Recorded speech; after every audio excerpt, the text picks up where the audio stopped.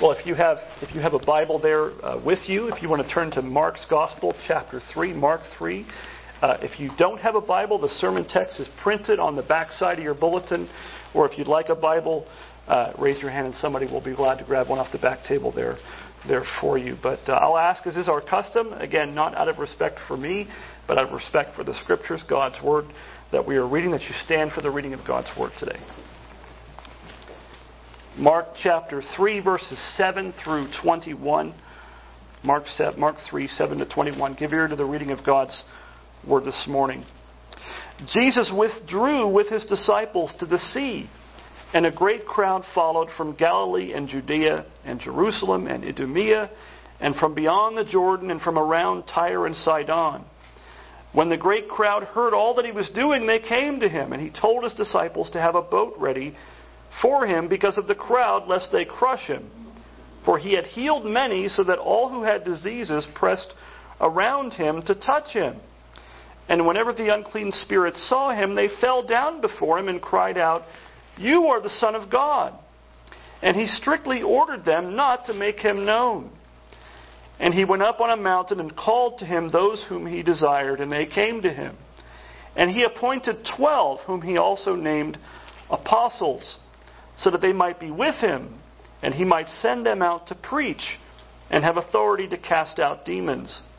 He appointed the 12, Simon, to whom he gave the name Peter, James, the son of Zebedee, and John, the brother of James, to whom he gave the name Boanerges, that is, sons of thunder, Andrew and Philip and Bartholomew and Matthew and Thomas and James, the son of Alphaeus, and Thaddeus and Simon the Zealot, and Judas Iscariot, who betrayed him.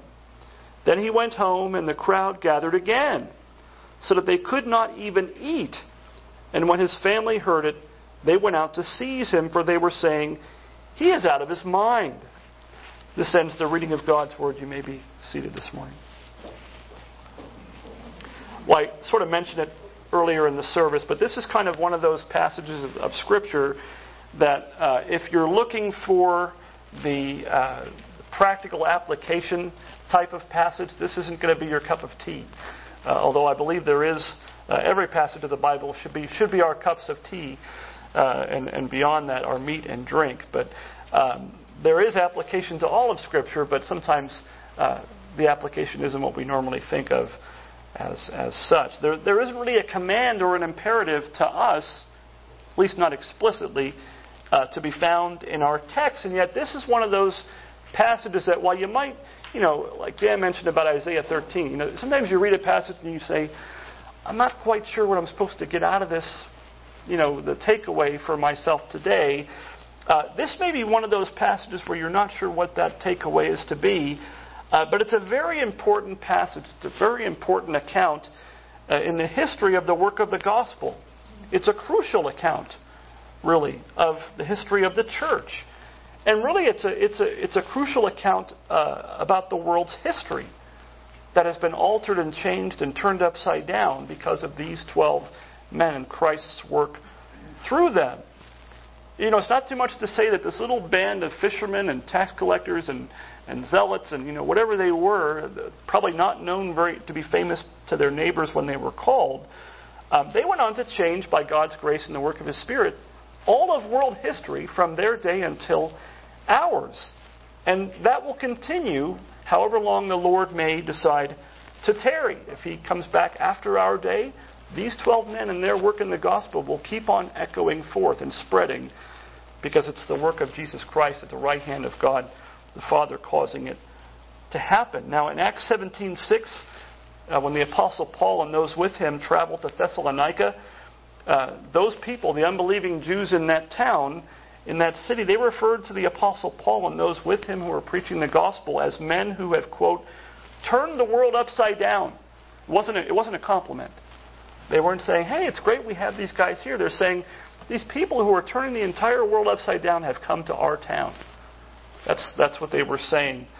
And that Paul is certainly included in that group with the other apostles. Somehow by the grace of God, the grace of Jesus Christ, and the power of the Spirit of Christ working through them, these 12 simple, unremarkable men, men whose names you probably don't remember, all of this list. If I were to say, close your Bible and shout out the names of all 12, I have to admit I probably couldn't do it myself other than the first handful. But these unremarkable men, these simple men, along with Paul, who was one born out of due time, had such a remarkable impact through the work of the gospel of Christ that in less than 30 years, those unbelievers in Thessalonica acknowledged that they had changed the entire world. 12 men, less people than are sitting in this little bitty church this morning, turned the entire world upside down, if you can imagine that. Our outline this morning will basically only be 2 points. Don't let that stop you. Not 3, just 2 today. Although, no, we don't do things that way. I almost tried to come up with a third point myself. I'm so used to having 3 points. We're going to spend most of our time, I think, on the second point. But the first thing we're going to look at is in verses 7 through 12. It's the crush of the crowds. And the second thing, and in many ways the primary thing, in verses 13 to 21 will be the calling of the 12. So the crush of the crowds, the calling of the 12. So the first thing is the crush of the crowds. It might be easy, tempting, even for me as a pastor and a preacher, to kind of pass over those first, few verses 7 to 12, without giving them much attention or thought. Given the fact, and why is that? In some ways it sounds like a lot of the same, right? It sounds like it's a repetition of the same things we've been reading about in the first 2 chapters, and in some ways it is. Mark here tells us again of some similar things. Great crowds. This is not the first time Jesus has had great crowds thronging after him. They came from all over to hear Jesus Christ preach and teach. They came maybe even more so to be healed of diseases by him. Here we read again of demons or unclean spirits recognizing Jesus, calling out that he's the Son of God. They recognized him for who he was and cried out. And once again, we see Jesus again, for the third time in 3 chapters, Jesus displaying his authority, his power over demonic forces, and making them be quiet, making them be silenced. And yet, these verses 7 through 12, they really aren't bare repetition if we're paying attention. Even though the same things are kind of being brought up, it's not just repetition. It's not just there for its own sake. This is not filler.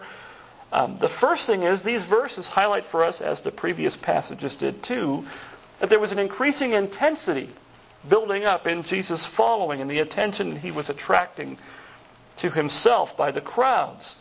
Mark is painting a picture for us, if we have ears to hear, of these crowds getting bigger and bigger and bigger. It's hard to really to get a real grasp of what he's painting here. He's painting a picture of these crowds kind of obstructing his ministry. Like he can't go anywhere without being harassed and followed. They're obstructing his ministry, and even in our text, if you're reading it, they're placing him in danger. What does he tell the disciples to do? Have a getaway boat ready. I mean, it's hard to imagine this picture. We don't know how many people were in this huge crowd. We get an idea. But people with all kinds of diseases were pressing upon him, kind of closing in on him to touch him. That would be a frightening picture to me, probably to most of you as well. The word really is crushed. He was being squeezed or crushed by the crowd. Back in Mark chapter 1, verse 33, when Jesus and his disciples were in the home of Simon and Andrew in Capernaum, we're told that the people brought so many sick and demon-possessed people to Jesus' door for him to heal that Mark says, this is the way Mark paints the picture, the whole city was gathered together at the door. I don't think Peter and Andrew had a humongous house. I don't think they had a fortress. I don't think they had a palatial estate. I think the picture is, standing room only doesn't begin to describe it. They were packed in like sardines in this poor little house. And then not long after that, in the very next chapter, not too many verses later, Mark chapter 2, verse 2, again, Jesus comes home to Capernaum, and what does it say? Mark says, there were many were gathered together at the house there, so that there was no more room, not even at the door. Used to be packed to the door. Now it's like not even room at the door. And remember, that's the scene where those men lowered their paralyzed friend through the roof. Like people were just it's kind of hard to imagine what that scene must have looked like. Well, here in our passage, Jesus, he retreats out by the sea again, the place where he called some of the disciples already, and he encounters another great crowd. Now the house isn't even part of it. They're following him wherever he goes, whether he's in town or by the sea. These crowds are really starting to build and to follow. In verse 7, Mark says that Jesus withdrew. He drew back, again, with his disciples to the sea. Now, part of the reason for that retreat, so-called, I have a friend who says, whenever you talk about a Christian retreat, he says, Christians don't retreat. Jesus, part of his retreat here is probably those verses right before this, where the Pharisees were plotting his death. He backed away from the synagogue not because he was fearful of anything, but it wasn't the time. It wasn't the right time for him to lay down his life. He lays down his life of his own accord. No one takes it from him by force. He lays it down of his own accord. But it's like he gets out of the frying pan, and it's almost like he's into the fire. Now that it's like Satan is working in all kinds of ways to get at him. And if it's not through the Pharisees, scribes, and the Herodians, the civil authorities, it's through the crowds that seem to like him.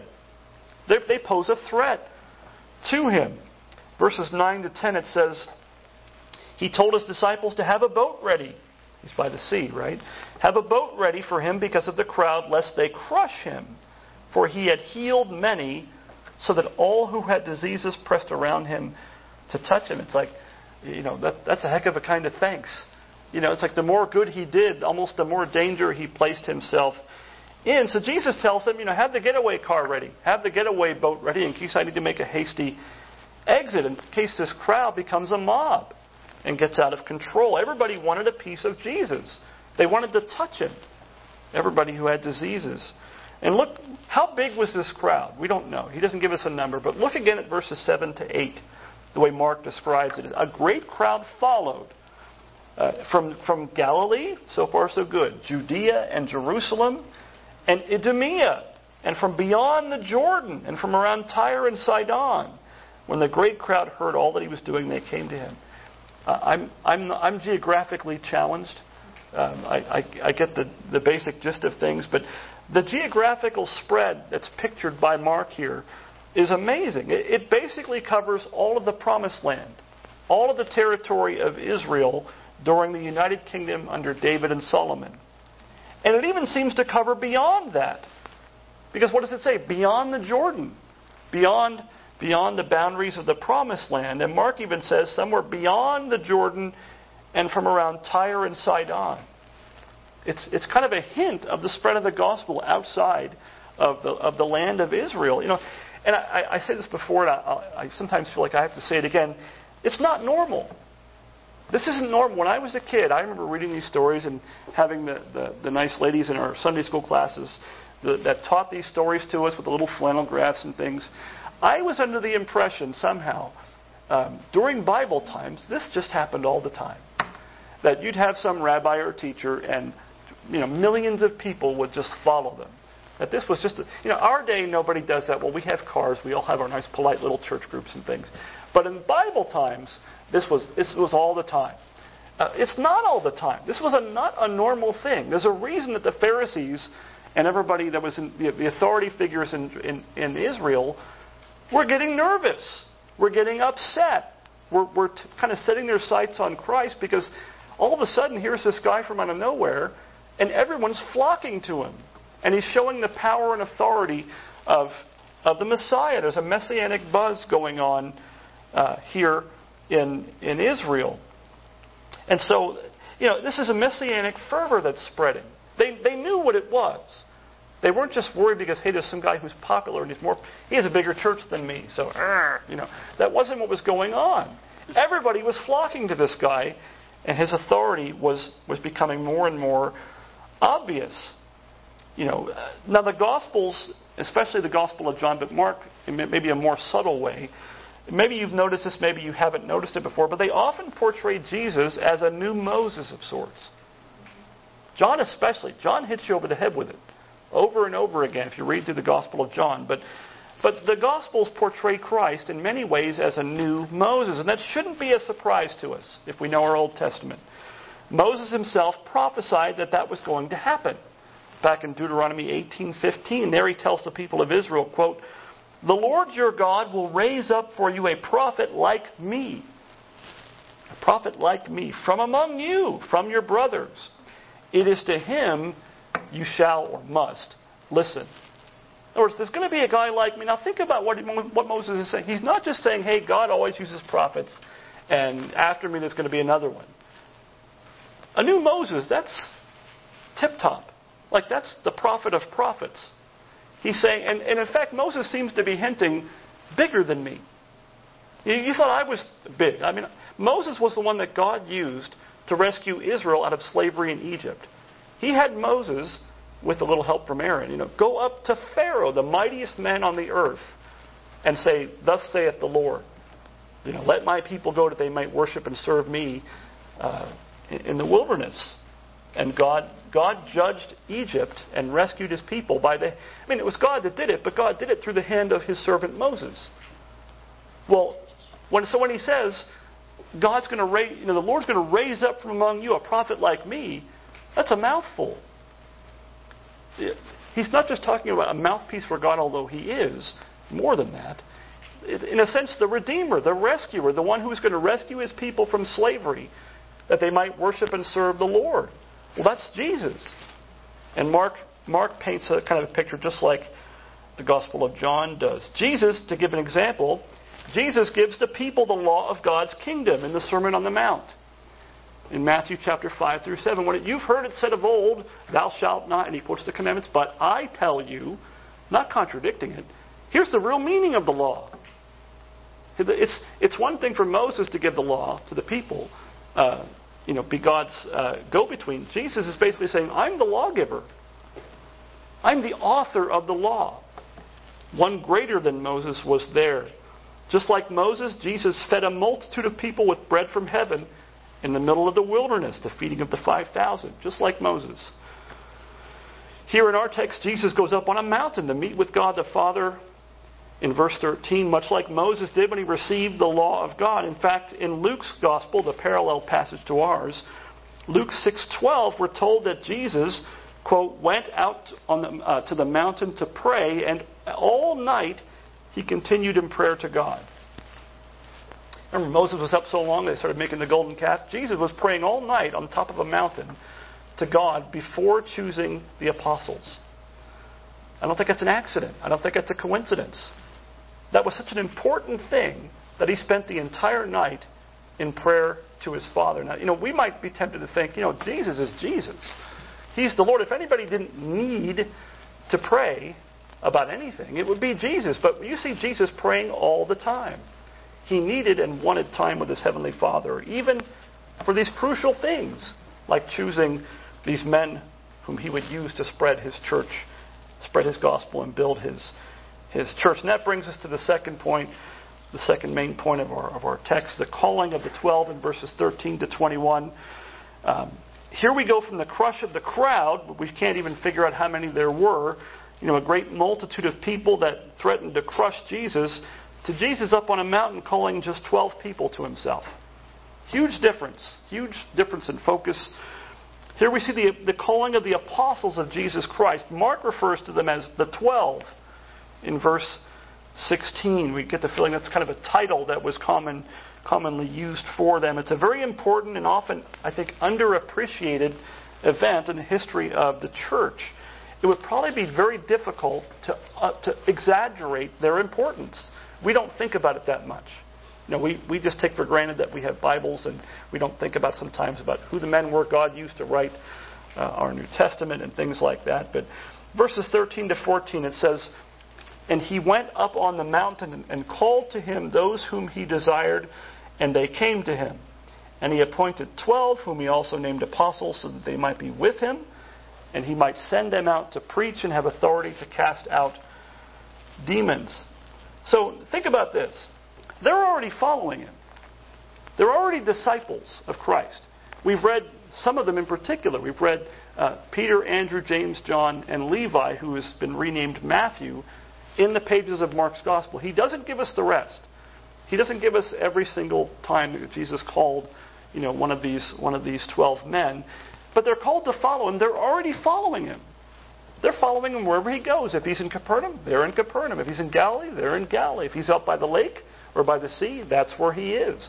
If he's in the synagogue, they're in the synagogue. If they're traveling and, remember, eating the heads of grain and the Pharisees are critiquing them, well, they're with him. They're going where he goes. Well, now he ratchets it up a little bit. He calls them not just to be disciples, but he calls, or summons is probably a better word for it, those whoever he willed to now be his apostles. Out of that great sea of humanity down by the sea, Jesus chooses a handful of men whom he decided to use to build his church, his restored and renewed Israel in a sense. Twice in the text here it says that he appointed 12, verses 14 and 16, say in the ESV anyway, it says he appointed 12. The Greek word in both those verses is really the word that usually, more commonly means to make or to do. It's poieo. It's a more simple word, but in a sense, Mark is saying we use a phrase sometimes. You ever hear the phrase, someone was a made man? Well, these are made men. He's making them apostles. It's the work of Jesus Christ to do just that. And what was Jesus' training program here? Mark tells us, it's a pretty short part of the text. What's Jesus' method of training these men to be apostles? Verse 14 says that he called them was to what? That they might be with him. That's the first thing. Was they might be with him. That has to come before all else. And that's still true today. No one's an apostle today. But to be used in ministry, you have to spend time with Jesus Christ. Not physically like these men did, but that's still the prerequisite to being used by God. Being with Jesus is the primary qualification and training ground for those whom Christ would decide to use. Not skill. Not that skill's a bad thing. Not even gifts. Not even natural talents or abilities. Not even a magnetic personality. We see many churches today that are built on magnetic personalities. And when the poles of that magnetism reverse, bad things happen and those churches tend to collapse. Jesus doesn't use those things. He may use them despite themselves, but being with Jesus is the first qualification. In fact, back in Acts chapter 1, when the Holy Spirit moved the apostles to appoint another man to take the place of Judas Iscariot, what was the first qualification that was brought to their mind? Acts chapter 1, verses 21 to 22 tells us the first qualification was that man had to have been with Jesus. It says, so one of the men who have accompanied us during all the time that the Lord Jesus went in and out among us, beginning from the baptism of John until the day when he was taken up from us, one of these men must become with us a witness to the resurrection, to his resurrection. So it wasn't just the 12 that were following Jesus, but of those men, he picked 12. And after Judas, he moved the church to pick one who had been with him to replace him, that there still might be 12. Not only that, but later on in Acts chapter 4, verse 13, when Peter and John, the simple fishermen, uneducated men, were standing before the Jewish council, the Sanhedrin, Luke writes this, now when they saw the boldness of Peter and John, they perceived that they were uneducated common men. They were astonished, and they recognized that they had been with Jesus. In other words, they're looking at these guys who are withstanding them to their face, graciously but firmly, and saying, who are these hicks? Who are these yokels? They're dumb fishermen. But what was the difference? What made them so bold?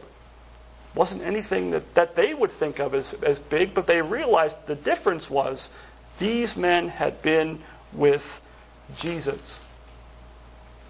They thought they had done away with Jesus when they crucified him, probably. They thought they had rid themselves of them. And what do they find out? It's almost like now they have 12 of them. Jesus is multiplying his power and ministry through these simple men. In and of themselves, these men were nothing special. If it weren't for the Bible having their names in it and what God did through them in the name of Christ, we would not know their names. We would not know who they are. Those people weren't wrong in the Sanhedrin when they called them uneducated common men. They're common men. Uneducated. Maybe there's probably a hint of they're just dumb.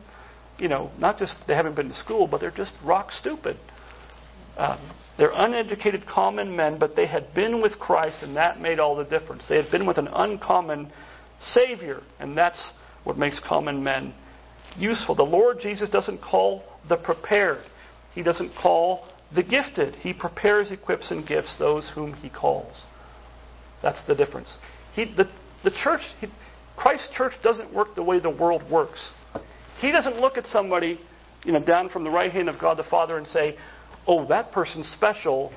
I need to use the famous guy, the powerful guy, the whatever." He saves all kinds. He doesn't need anything. In fact, He gets more glory, it seems like, to use regular dumb folk like us. Right?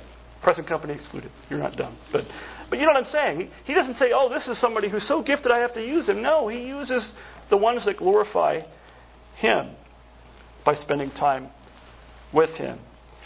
And He called them to be with Him. What else did He call them? What was His plan? What was He calling them to do? Verse 14 says that He might send them out to preach and have authority to cast out demons. Now, I think that's probably going to start ringing a bell, both with our passage and the chapters before, because what did we see Jesus doing in the first 3 chapters of Mark's Gospel? Preaching, having authority to cast out demons, and healing the sick. And what's He now calling them to do? Spend time with Him, and then they're going to preach. He's going to, the word apostle, it comes from the word to send out. That's kind of the point. He sends them forth, sends them out. He's going to send them out to preach and have authority over demons. So He calls to Himself the 12 that they might be with Him, that He might send them out to preach and do what He did, to preach, to have authority to cast out demons. And as we know from the book of Acts, they even did heal some people at times. He's multiplying His ministry and extending His ministry in building the church through these 12 men. The apostles were Christ's ambassadors, His representatives, the heralds of the King of Kings.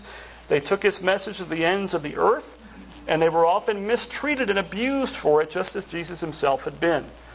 If you ever get a chance to read, maybe some of you have already read it, the book, Fox's Book of Martyrs. It doesn't sound like a fun read. I highly recommend it to you. It's very encouraging, oddly enough. It's very edifying. But it has, early on, the accounts from church history and tradition of the martyrdom of the apostles, all but one martyred. I won't go into how and all that kind of stuff. And the one who wasn't martyred, they tried to kill him and it didn't work. The Apostle John, the one whom Jesus loved. And John, when he wrote the book of Revelation, where was he? He was on the island of Patmos. It was kind of Alcatraz, so to speak. It was a prison island. It was a prison colony where you couldn't escape from. Now think about this. Why were all the apostles, even including John's persecution of him, why were they so mistreated? Why were they martyred? Because they were like little Jesuses walking around. Other than the fact they didn't die for our sins, Jesus worked through them to do the very things He did. The world saw Jesus in them, knew they had been with Jesus, and so they treated them like they treated Him. And the world, as the book of Acts would say, or Hebrews would say, the world was not worthy of them. Sometimes great likeness to Christ, it brings a similar reaction from the world. We shouldn't be surprised that the enemies of Christ are also the enemies of His church. But as our King, earlier this week, Wesley and I were looking through the shorter catechism about Christ as King, the threefold office, prophet, priest, and king. And the catechism mentions what the Scriptures mention, that as King, what does Christ do? He subdues us to Himself through the gospel. It's what He did with His disciples. But He also gathers and defends His church. He gathers and defends His church. He does that through the apostles and other means. And He also judges or conquers His enemies and the enemies of His people, which are one and the same enemies. Now, Jesus purposefully chose, a lot of times in the Bible, numbers are significant, right? Now, you notice the crowd. We don't know how many were there. Doesn't matter. Mark didn't take a head count and go, here's the important thing, the big crowd. But when he came to the apostles, twice he tells us, after even naming them, so basically 3 times in the text, if you know how to count, he's saying 12. There were 12. Hello, ding, ding, ding, ding. He might, if there was pre-highlighting in the Bible, there would have been highlighting over the number 12. Now, that brings to mind what? From your Old Testament, the 12 tribes of Israel. These men were the foundation on which Christ was going to build his church. Again, they're not remarkable or exceptional men by any stretch of the imagination, but the success and worldwide spread of the gospel and the growth of the church, again, it's not to be understood as being caused by these men in and of themselves, but it's the result of the work of Christ's Spirit in and through them. But the apostles were the foundation of us. They're our foundation of the church, the household and temple of God. In Ephesians 2:20, Paul says this. He says all of this, the church, the people of God, is, quote, built on the foundation of the apostles and prophets, Christ Jesus himself being the cornerstone. So, in other words, he's picturing the church, us, as a new temple, a new structure being built. And what's the foundation? These men, the apostles and the prophets, I believe, of the Old Testament. And Christ himself is the cornerstone. To be sure, Revelation chapter 21, verses 12 to 14, this is what it says. Remember the vision of the New Jerusalem descending from heaven? It's not a building, literal building. It's not a literal city. It's us. It's the church. It's Christ's people. But this is the description that it paints. John writes, it had a great high wall with 12 gates, and at the gates 12 angels.